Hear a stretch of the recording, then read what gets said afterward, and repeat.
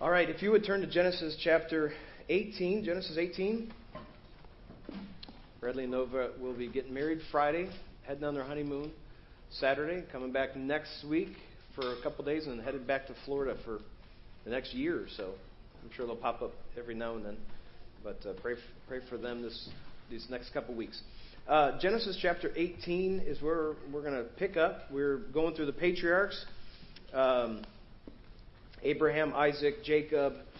We're still talking about Abraham. We haven't got to Isaac yet, but we're getting close to getting to Isaac. Now, last week we had 3 men show up to Abraham's tent. Him and Sarah were in there, and these 3 men let them know that they were going to have a son. Now, he had heard this. Abraham had been told this a couple times, but that son was, he had tried other ways. He had tried doing things the wrong way. But God was still going to be faithful to His promise. So, it's interesting there, both of them, Abraham and Sarah, when they found out that they were going to have a baby, they at the ages of 100, and he was 99, and she was about 89. When she found out that they were going to have a baby, of course, they both laughed. You know, most of us would have laughed or cried, one of the two. But this time, they had heard this before, but this time the Lord included more detail, and He finally gave them a timeline. He said, by this time next year you will have a son, and his name is going to be Isaac. Now, after this, the 3 men that were there rose up to leave. Now, we know that 2 of the men were angels. The other one was the Lord. So it was a Christophany. It was a picture. It was Jesus here in human form, being revealed to man, although not human at that point, but in human form, and same thing with the angels. Now, in chapter 18, now we're going to pick up with verse 16. We left off with verse 15 last week, where Sarah denied, saying, I laughed not, but for she was afraid, and he said, the angel said, the Lord said, nay, but thou didst laugh. There we go. I found my spot. Now, verse 16. And the men rose up from thence and looked toward Sodom, and Abraham went with them to bring them on the way. First, we're going to look at is God's plan for judgment here. We're going to cover a lot of verses tonight, but I want to get this whole story in tonight. God had a plan for judgment. He looks up, the men rose up, and they looked toward Sodom. Now, we know these are the angels and the Lord that come. Now, here, the men rose up, and they come. They begin to head out looking. Now, Abraham walks them out. This is being a good host. He was walking them out, and oftentimes, they say in those days, when somebody was a guest, the host would get up and he would walk them to the city edge, or he'd walk them partway to their next destination. Now, the Lord asks a question in verse 17. And the Lord said, shall I hide from Abraham that thing which I do? And then he continues in verse 18, seeing that Abraham shall surely become a great and mighty nation, and all the nations of the earth shall be blessed in him. So he asks this question. He says, should I tell Abraham what I'm doing?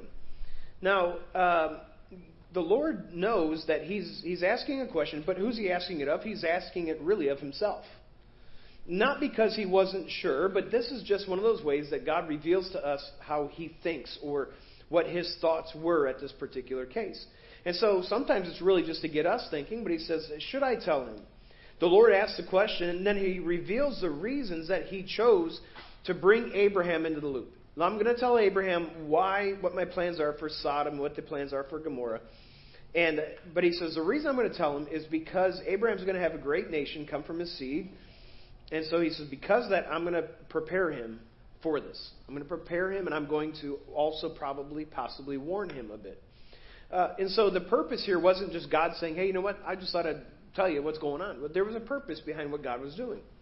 Now, in verse 19, for I know him that he will command his children and his household after him, and they shall keep the way of the Lord to do justice and judgment, that the Lord may bring upon Abraham that which He hath spoken of him. So God says, I'm going to tell him, because He's going to tell his children, He's going to teach his children. Those that come after him are going to be taught righteousness, they're going to be taught judgment, they're going to be taught justice.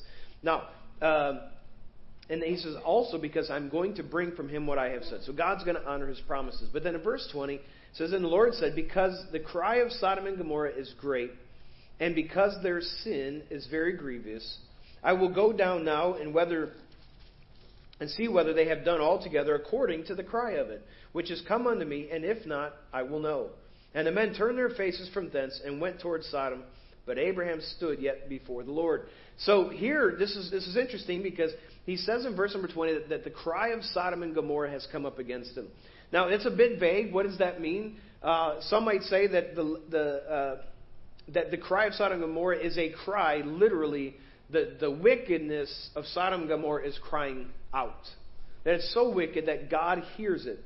Now, I looked to see what other people thought, and other people, some would say this is a cry against Sodom and Gomorrah, that others had cried against them. Let me give you, Robert Young is known for his literal translations of Scripture, and he said this. Here's his literal. If you take the Hebrew and you translate it as literally as possible, and there is no such thing as a word-for-word translation out of the Hebrew, out of the Greek, but it's a literal translation, meaning this is exactly what the words say. And it says this: the cry of Sodom and Gomorrah, because great, and their sin, because exceeding grievous. All right, so we're not told necessarily who the cry is from, whether it is the wickedness that's crying, whether it is those that are crying against it. But it may be that the wickedness of Sodom and Gomorrah cries out, but it also may be from verse 21, where he tells us, I will go down now and see whether they have done altogether according to the cry of it, which is come unto me, and if not, I will know. And so from verse 20, verse 21, it's hard to say where did the cry come from, but it's very possible that it was others had cried unto God and said, God, do you see how wicked they are? But I honestly don't have the answer to where the cry came from. Now, maybe the Lord then, it says, he goes down to see if it was true. Now, we know the Lord's omnipotent. He knows everything. He's omnipresent, so he's everywhere. But the Bible says here that the Lord went down to see if it was true. He would go down in human form. Now, we see in verse 22 that the two men, the angels, they turned their faces away. But the Bible says that Abraham stood yet before the Lord. And so as they began to walk towards Sodom, Abraham comes in, and he says in verse 23, and Abraham drew near and said, wilt thou also destroy the righteous with the wicked? Are you going to throw the baby out with the bathwater? That's what I thought of when I read that. And we all, especially if you're older, you know that saying. You're going to throw the baby, don't throw the baby out with the bathwater. And so Abraham says, are you going to destroy the righteous with the wicked? And so in verses 24 through 33, what we have is Abraham's intercession. Intercessory prayer. This is amazing. It works. We ought to be exercising it more, interceding on the behalf of someone. Intercessory prayer, we're praying for Rhonda, but it's not necessarily intercessory prayer. Intercessory prayer is this person is away from God, and so on their behalf, I'm coming begging God that he would have mercy on them, that he would turn them. And so that's what we see here in verse 24. As it reads, peradventure, he says, are you going to destroy the righteous with the wicked? Peradventure, there be 50 righteous within the city. Wilt thou also destroy and not spare the place for the 50 righteous that are therein? Are you going to take away their place? Are you going to take away their land? If there's 50 righteous people there, is that what you're going to do? In verse 25, that be far from thee to do after this manner, to slay the righteous with the wicked, and that the righteous should be as the wicked, that be far from thee. Shalt thou not judge of all the earth do right? And so Abraham's going, hey, you're the judge of the earth. You're righteous. I don't think you should do that. Now, we'll get to that a little bit more, but the Lord said, if I find in Sodom 50 righteous within the city, then I will spare all the place for their sakes. And Abraham answered and said, behold, now I have taken upon me to speak unto the Lord, but which am but dust and ashes. Who am I to speak to God? I'm just dust and ashes. But, he says, peradventure there shall lack 5 of the 50 righteous. Wilt thou destroy all the city for a lack of 5? And he said, if I find there 40 and 5, I will not destroy it. And Abraham spake yet again to him, and said, peradventure there shall be 40 found there. And he, the Lord, said, I will not do it for 40's sake. And he said unto him, O let not the Lord be angry, and I will speak. Peradventure there shall 30 be found there. And he said, I will not do it if I find 30 there. And he said, behold. Now, this is like a really annoying kid, right? And he said, Behold now, I have taken upon me to speak unto the Lord. Peradventure, there shall be 20 found there. And he said, I will not destroy it for 20's sake. Boy, the Lord is much more patient than I am. That is for sure. Verse 32, and he said, Oh, let the Lord not be angry.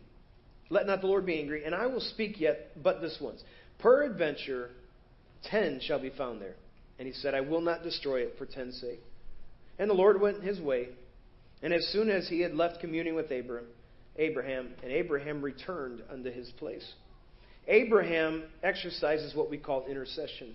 He appeals to the righteousness of God. Would God judge the righteous and the wicked the same way? Well, the question then is, what is the criteria for righteous and wicked? We know that there is none righteous, no, not one, according to Romans 13. So the answer could be that there are none righteous. So is the Lord just playing a game? Yeah, okay, I won't destroy it. Because in the Lord's mind, he knows there's none righteous, no, not one. So I'm not going to, sure, okay, fine. If you find one, there's just not one there. Is that what he's saying? Well, it also could be by definition that righteous means that they were maintaining a right living and just in their actions. A third option, and I think the likely option, is that there were people that were believers and followers of the one true God, although backslidden believers. I've heard somebody say there's no such thing as a backslidden believer. I believe there are backslidden believers. I just don't believe you can remain that way very long. So God would have been righteous to destroy everyone in that city, wouldn't he? I mean, if God chose to, if he was in his righteousness, all of us deserve to be destroyed. It is God's grace that has made him long-suffering, and it's his grace that sent Jesus to die on the cross so that he doesn't have to destroy us, and we don't have to be separated from him for an eternity. So Abraham appeals to the Lord on behalf of all the cities. That's intercession. Now, if you notice, he could have asked God, can you just spare Lot and Lot's wife and my nieces? Can you just spare them and their family, maybe their close friends? But he didn't do that. He appealed on behalf of the whole city. But, listen, it was the righteous that were the basis for his appeal. So his appeal was not, they don't deserve it. As a just God, you can't destroy people. We know as a just God, that's what with a just God, that's what we deserve. But he appeals based on the righteous people. We know that one wicked person can have a dramatically negative effect on a group of people. We see that with Achan. We talked about that a few weeks ago. But we also know that God may bless many for the sake of a few. And I'm thankful for that God will say, you know what, because of that person, because of those people, I'm going to withhold my judgment. I'm going to withhold my wrath because of them. So Abraham then begins the sequence of lowering the minimum requirement. 50, 45, 40, 30, 20, 10. And he comes down, and he probably should have gone a little further. But God knew what he was doing. Now, we come to chapter 19. And here we see a search for the righteous people. And there came, verse number 1, and there came 2 angels to Sodom and at even. And Lot sat at the gate of Sodom. That's an interesting point. We're going to come back to that. And Lot, seeing them, rose up to meet them, and he bowed himself with his face toward the ground. And he said, Behold, now, my lords, turn in, I pray you, into your servant's house, and tarry all night, and wash your feet, and ye shall rise up early and go on your ways. And they said, Nay, but we will abide in the street all night. And he, Lot, pressed them greatly. And they turned in unto him, and entered into his house, and he made them a feast, and did bake the unleavened bread, and they did eat. So here he's sitting at the gate. That's the role of an elder or a leader in the city. We'll come back to that. And it might be assumed that Lot saw these people, that he saw these men and he knew that they were angels. However, I don't necessarily think he did. I think he saw them and he said, hey, listen, I want you to come in and do your thing. Come get fed and watered, and we'll send you back out tomorrow. Now, we might think, okay, why is he showing such hospitality? Well, I think, first of all, it was customary for righteous people to show such hospitality. Abraham did it. The Bible, if you go to the book of Job, Job did it. And it was customary long beyond this time. And so I don't think that Lot knew that they were angels. I don't know that for sure. I just don't think he did. But this, listen, I think what we see here is the angels are looking for righteous people in the city. Now, obviously, they know who Lot is. They went right to his house. But Lot's behavior and his welcoming of these people that he didn't know, just travelers is what I think that he thought they were, that showed his righteousness. Righteous people welcome people. Righteous people, and especially in that day, were hospitable to people. Why is that? Isn't that one of the qualifications for a pastor? That he's given the hospitality? Why? Because that's a picture, that's a sign of righteousness to be hospitable to other people. So the other men in the city would prove that they're not. And we're going to see that here in a moment. Let's look at verse 4. But before they lay down, the men of the city, even the men of Sodom, compassed the house round, both old and young, all the people from every quarter. All over the city, people came in. And they came to his door. And they called unto Lot and said unto him, Where are the men which came in unto thee this night? Bring them out unto us that we may know them. Now I know we've got kids in here, so I'm not going to go into that, but you know what that means. Bring them out so that we may know them. And Lot went out at the door unto them and shut the door after him. And said, I pray you, brethren. So he goes out, he opens the door. They're saying, send him out. He shuts the door. He goes out there. He faces the crowd and says, I pray you, brethren, do not so wickedly. Right? So this is good. He's standing up. He's saying, no, this is not. I don't think he even knows these are angels. But then he comes to verse 8. Behold, now I have 2 daughters which have not known man. Let me, I pray you, bring them out unto you. And do ye to them as is good in your eyes. Only unto these men do nothing. For therefore came they under the shadow of my roof. Here Lot makes an effort to protect these 2 foreign travelers. But the compromise of Lot has brought him to a heartbreaking dilemma. He offers his pure daughters as a substitute to the wicked sodomy that the men of the city desired. These are 2 terrible choices. Historians say that in some of the ancient cultures, the safety of a visitor, of a guest, was more important than his own family, especially when it came to girls and came to women. But if Lot had not compromised, he wouldn't be in this position. In verse 9, it continues, it says, And they said, Stand back. And they said it again. This one fellow came into sojourn. He will needs be a judge. So they're talking about Lot here, okay? So they're lashing back at Lot. This one fellow came into sojourn, and he will needs be a judge. Now will we deal worse with thee than with them. And they came, pressed sore upon the man, even Lot, and came near to break the door. So they turned their attention to Lot, to abuse Lot.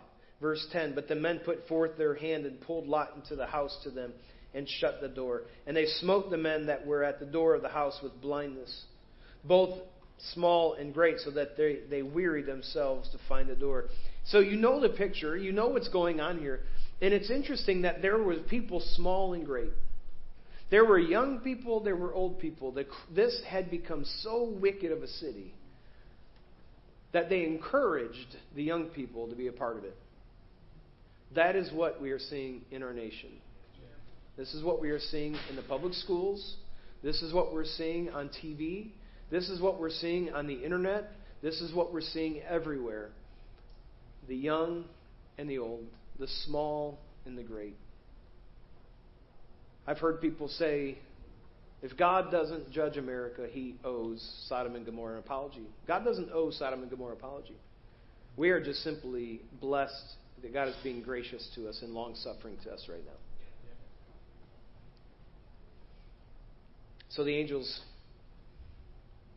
in verse 9, it says that the men of the city mocked him as someone who thinks he's a judge. Oh, who are you now? You come into our city and now you're going to judge us?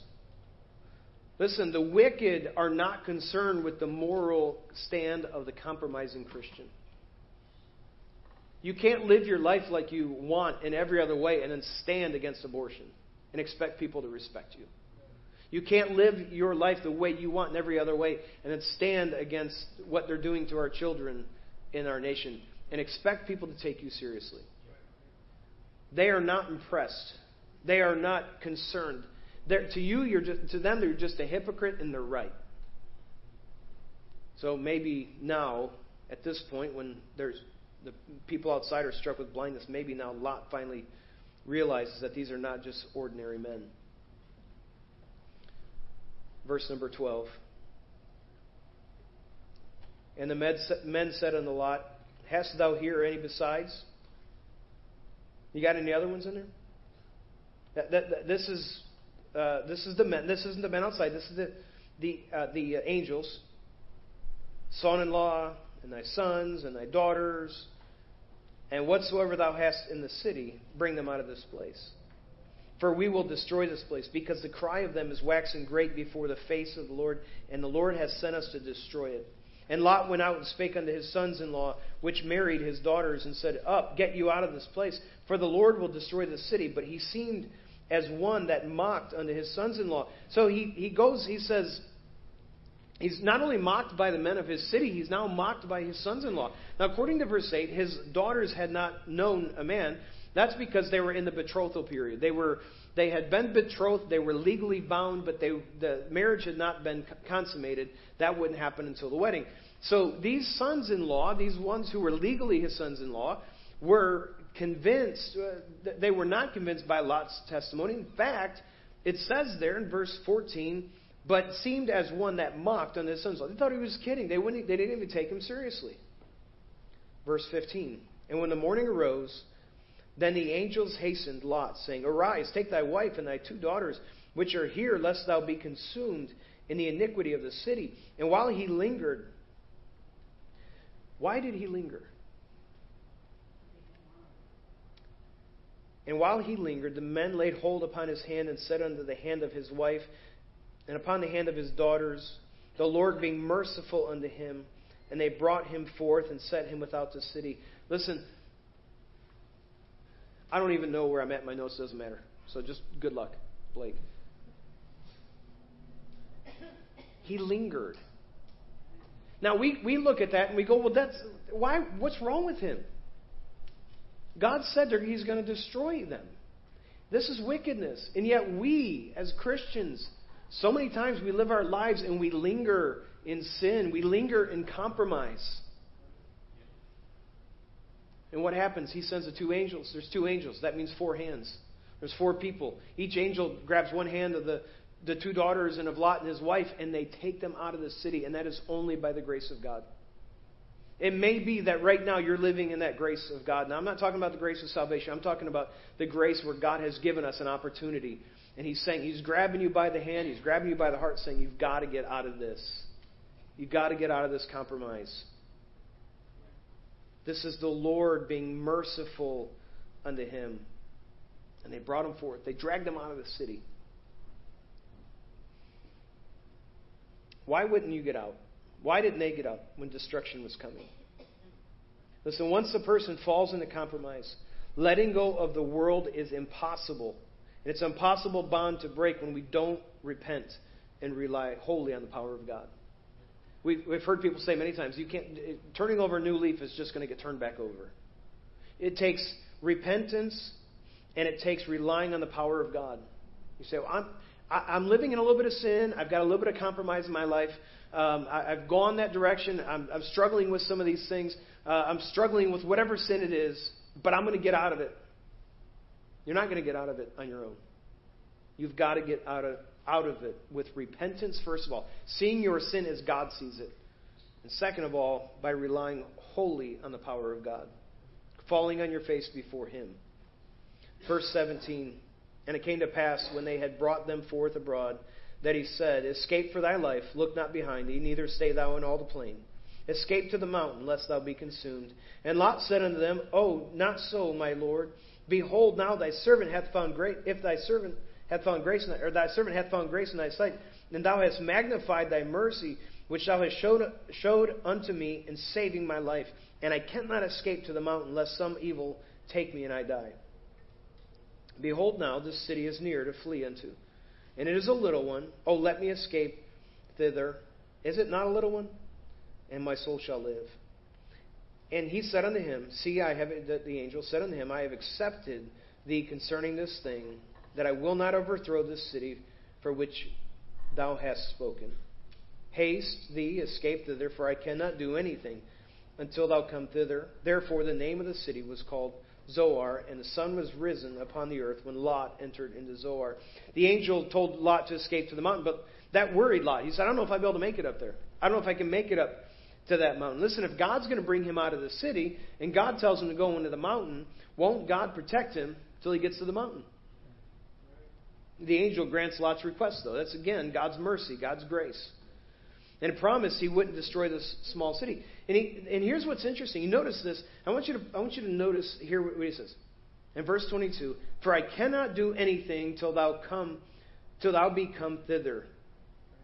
The angel was restrained from bringing judgment on that city until Lot was out. That's awesome. Because here's what that is. That means that he's not going to accidentally get caught up in the judgment. God knows his. God knows the righteous. And the angel, no destruction was going to come until Lot got out of there. He couldn't do anything to Sodom and Gomorrah until Lot was out and safe. You see, Lot had fallen into great compromise, yet God still knew right where he was. And God protected him. Believer, you're not going to get caught up in the judgment of this earth. Not that you won't suffer some things, not that there won't be an impact because of the sin of our world. But here's the thing. I am so excited that I am a pre-tribulational rapture believer. Because I ain't going to be here for all that stuff. When you read the Revelation, you go, man, this is scary. I know, it is. It's there's things that we don't understand. At least I don't. But I won't be here. Now, what that should do is motivate me to tell other people so they don't have to go through it. But listen, God's not going to lose track of us and go, the rapture came, I forgot about Micah. Nobody ever forgets Micah, so he was a bad example. I don't have to worry. God is not going to forget. He's not going to allow us to go through what he has protected us from. Verse 23. Verse 24, the Lord rained upon Sodom and upon Gomorrah brimstone and fire from the Lord out of heaven. And he overthrew those cities and all the plain and all the inhabitants of the cities and that which grew upon the ground. You know, when I think about that, of course we think of hellfire and brimstone, right? That's the kind of preaching. It's not my personality, okay? I'm not judging that, saying it's a bad thing. It's just not my personality. But the Bible teaches us that God's judgment is coming. But here's what I want you to remember. Is that when we want God, people want God to rain down hellfire and brimstone upon this world and upon all the wicked people. We deserve that just as much as the most wicked people in our country, most wicked people in our world. It is only by the grace of God that hellfire and brimstone doesn't rain down upon us. We deserve it. Me and you. I'm not talking we as a nation, but you and I. Verse 24, but his wife looked back from behind him, and she became a pillar of salt. And Abraham got up early in the morning to the place where he stood before the Lord. And he looked toward Sodom and Gomorrah and toward all the land of the plain, and beheld, and lo, the smoke of the country went up as the smoke of the furnace. Looking back, this is what we see with Lot's wife. Judgment came, but Lot's wife looked back. You know, whenever I think of Lot's wife, and somebody says something about Lot's wife, immediately my mind goes to looking back. It goes to the pillar of salt. It seems like an extreme punishment for such a simple offense. She just looked back. Maybe she was just being curious. Maybe she just wanted to see, what does hellfire and brimstone look like?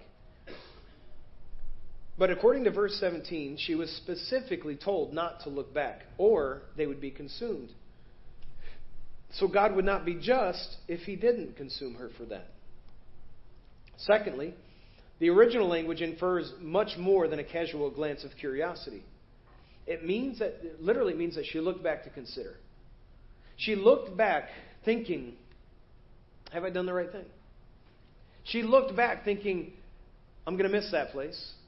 She looked back considering, did God make a mistake? Man, if Abraham just would have said 4 people, maybe we would have still have our home. And that word could mean that she looked back and actually began to walk back toward the city.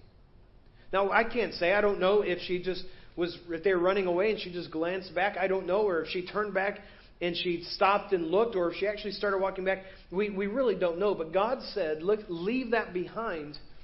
Don't look back. Speaking about His second coming, Jesus told the disciples that He would return and there would be destruction by fire. And in Luke chapter 17, verse 31, Jesus said, in that day, he which shall be upon the housetop and his stuff in the house, let him not come down to take it away. And he that is in the field, let him likewise not return back.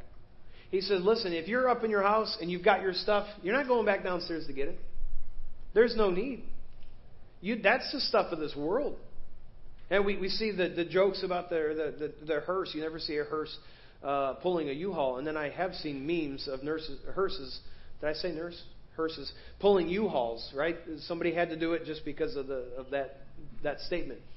But the point is, we don't get to take it with us. And I really think we're going to get there, and we'll be glad we didn't take it with us. Why would I want this garbage up there? Miss Betty has said to me, she said this at Tom Hune's memorial service, and then she said it to me this morning. She said, Pastor, I'm ready to go whenever the Lord wants.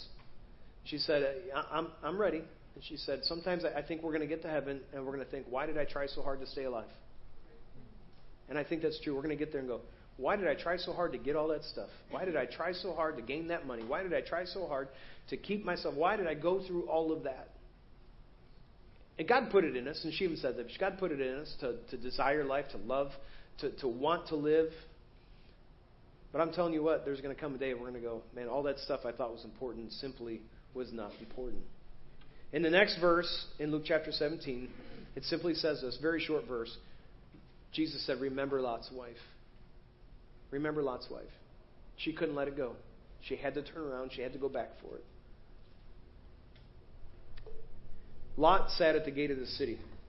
That means that he was a leader in the city. Lot had compromised over and over. He went toward the city. He went in the city. Went back to the city after being kidnapped.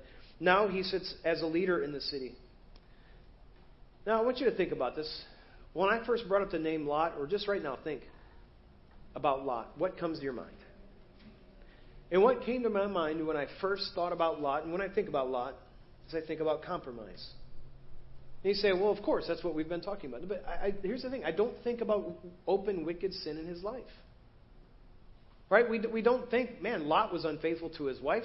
Man, Lot was out gambling. Man, Lot was out doing... We simply think of compromise. He wasn't a bad guy. Right? In fact, I believe he qualified as a righteous person there. I believe he believed in the God. He was a follower of Jehovah. He was a follower of the one true God. Maybe he thought I could be a better provider by pitching my tent toward Sodom. Like he had good motivation. See, I want to provide for my family. I want to give my kids more than I had. Maybe then the city, if I can get in the city, I could give my family a better life. Kind of living out here in the country right now and all this cattle, and it's hard to get to Kmart, you know. Well, it's hard to get to Kmart anywhere now. It's hard to get to Kroger. It's hard to get to the butcher, you know. So we're going to get a place in town. It'll be better for our family. It will give my family a better life. After the destruction came and the 4 kings and the kings of the region that came and kidnapped him, maybe he returned because he said, there's a need there. The city's been destroyed, and I can be a part of rebuilding this, and we can build back better. No, don't do that. We can build this place, and we can really make it different than it used to be. Maybe then he thought, you know what, I can have an influence on the city. And so he accepted leadership roles. Like, you know what, they need good leadership, and so I'm gonna do this. Now, are providing for your family, is seeing a need and wanting to help, is even accepting leadership roles in the secular world, can those be good things? Absolutely. We need more Christians that are involved in things and that are leading in godly ways. Maybe Lot even thought of himself as a missionary. You know what? I'm gonna go this direction with my life. I'm gonna put my kids here. I'm gonna put myself here. We're gonna go here. We're gonna do all this, and we're gonna do it because we're gonna be missionaries. We're gonna impact these places.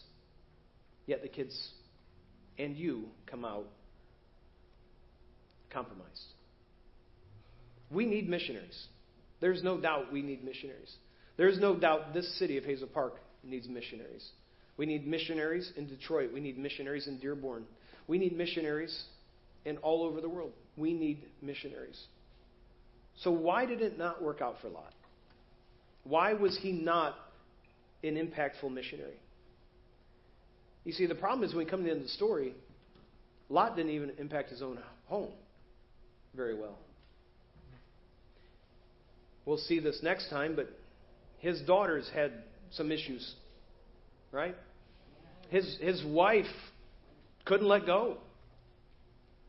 They suffered because of his great compromise.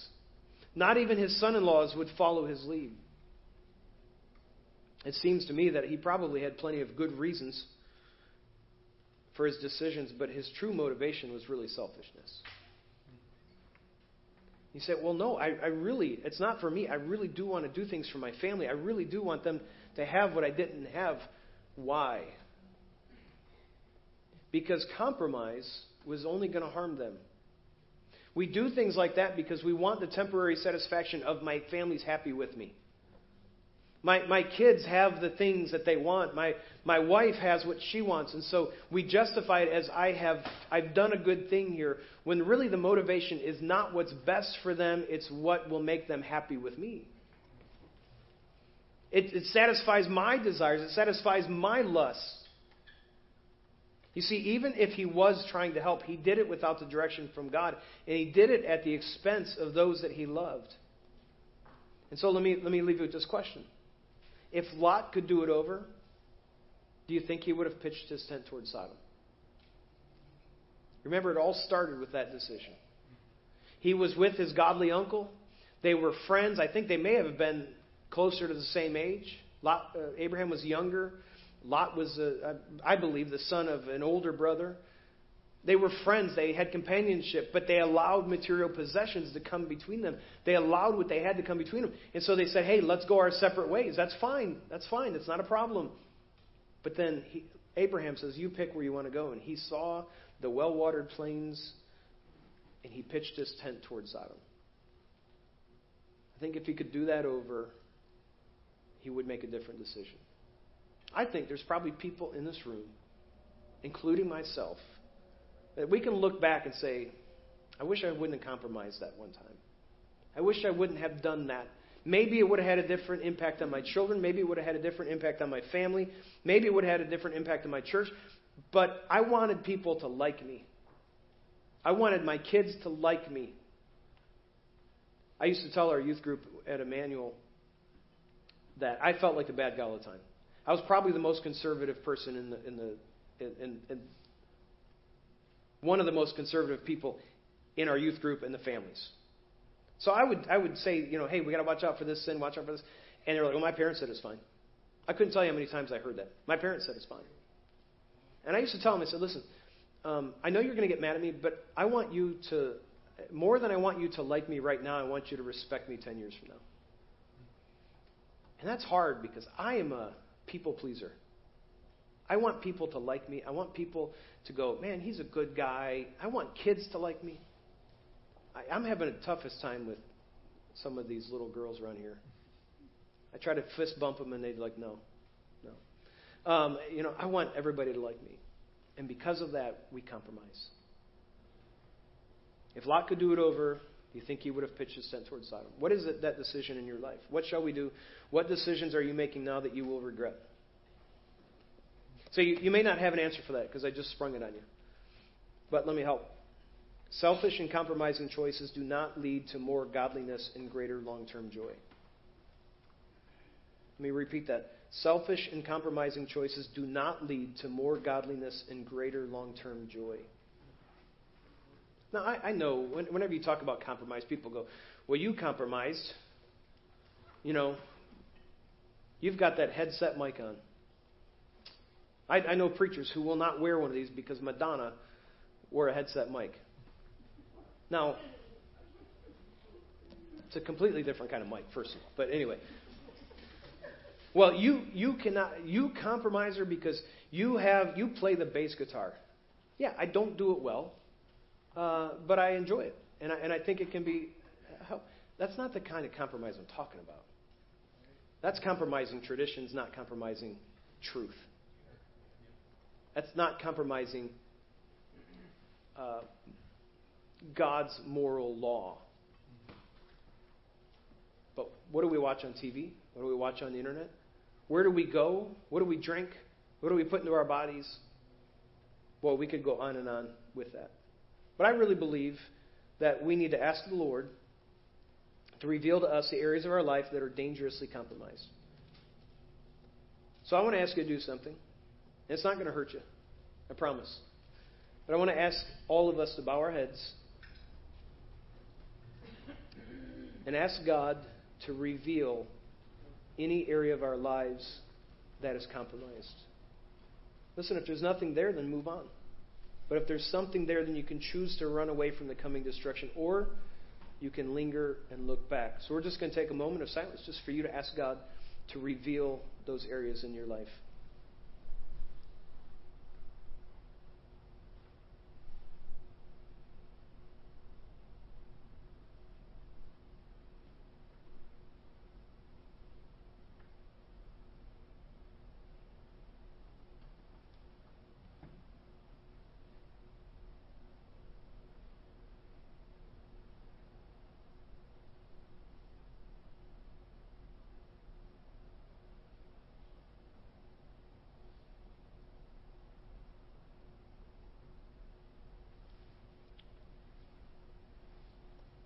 The musicians and song leader would come up. We're going to prepare to sing.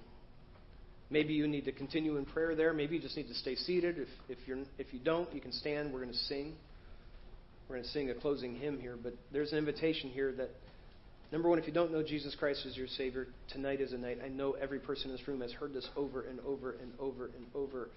But it still may be that there's somebody here who's never truly been saved. If that's you, trust Him today, because that destruction is coming, and none of us wants that for you.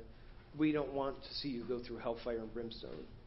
We don't want to see you suffer for eternity. We want you to join us in heaven. If you're not saved, make tonight that night. And listen, if you're a parent, you're a grandparent, you're a teenager, you're a young adult, you're a child, and you know that there are things in your life that are compromising, Don't pitch your tent towards Sodom. Don't even start it. Confess those things, repent, and ask God, through His strength, to bring you back. Let's stand as we sing.